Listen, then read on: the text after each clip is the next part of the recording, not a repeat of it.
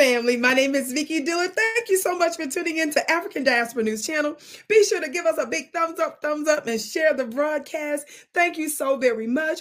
When you do that, you make it more likely that other people will know that we're here, and it strengthens our collective Black voice. And how many of you all know having a strong counter voice to the system of oppression and white supremacy is so important for such a time as this? Yes, thank you so much, family.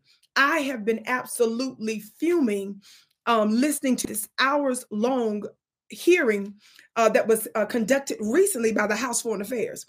It was headed up by Chairman James, Representative James, John James, a Black conservative.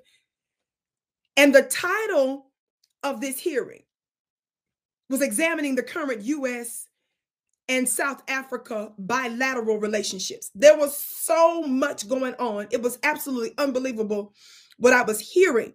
And so I want to focus on this part of the hearing from Representative James when he brings up South Africa's land initiatives. Watch this. To enforce expropriation without compensation and destroy South Africa's constitutionally protected private property rights. The ANC claims that land reform and EWC are widely popular, but their own surveys show that only 2% of Black South Africans identify land reform as a serious unresolved problem, while 80% prioritize economic growth and more jobs over land expropriation. Despite this, the ANC is currently pushing the expropriation bill and land court bill through Parliament to reward themselves for a job poorly done. There is no country in the world that has remained democratic after removing its population's private property rights, and I remain concerned about the ANC's democratic drift away from constitutional rule, especially in light of the Electoral Amendment Act being signed into law in April.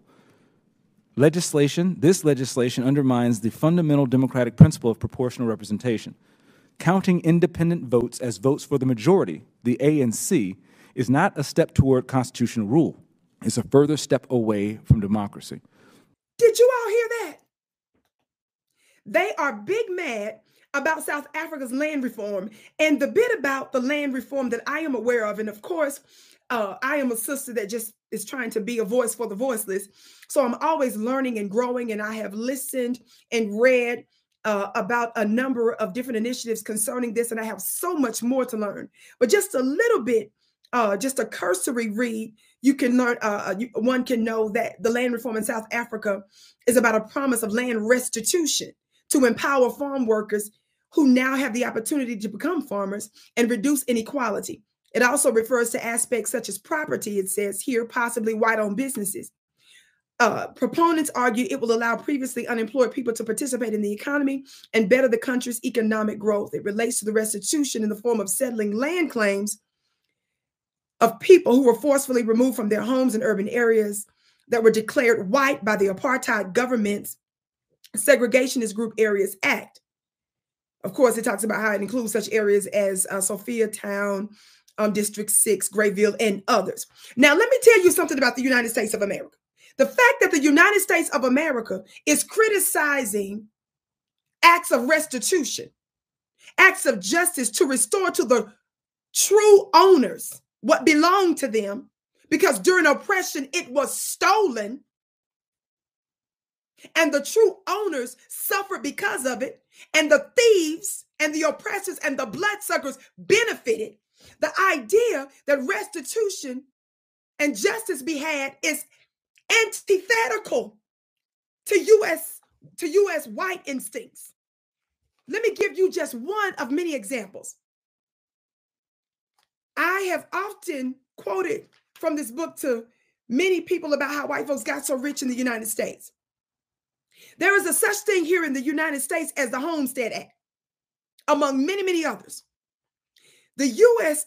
literally, listen to this quote, the Homestead Act here in the U.S. is probably the most rewarding affirmative action program American whites have ever given themselves. I mean, I'm trying to let you all know why the U.S. would criticize another country trying to make restitution. This Homestead Act. Beginning in 1865, 250 million acres of land nearly the size of California and Texas combined, were given away to whites, many of whom had actually participated in the Southern Confederate Rebellion against America. Let me hit the gavel on that. Y'all know that the Vicky Show was a home of the hand claps and the gavel raps. That means I beat my gavel and I clap my hands. It's a force amplifier. Listen, blacks who had worked this land for generations as slaves and fought for America in the Union Army were not allowed to receive any of it. This piece here said that is akin to giving Al-Qaeda members choice land in Manhattan while telling U.S. soldiers to go to hell. As many as 640 free acres for each white family. Are y'all listening? That's an acre being about the size of a football field and 640 acres being about 1/4 mile were simply snatched from the natives and given to whites. The Homestead Act of 1866 opened up 46 million acres in 5 southern states for the millions of ex-slaves and Union veterans, but only about 1,000 blacks ever received title to land, which most often consisted of uncleared woodlands or refuse tracts of the poorest quality. In reality, the United States government never intended to, quote unquote, give land to the foundation of true freedom to any of its former slaves. The plan was for blacks to be given the opportunity to buy 40-acre lots after working the land for 3 years.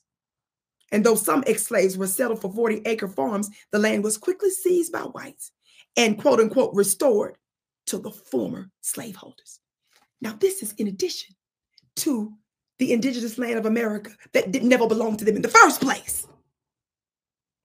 So keep that in mind when you see the U.S. Congress criticizing another country for taking initiatives and steps to do what they should.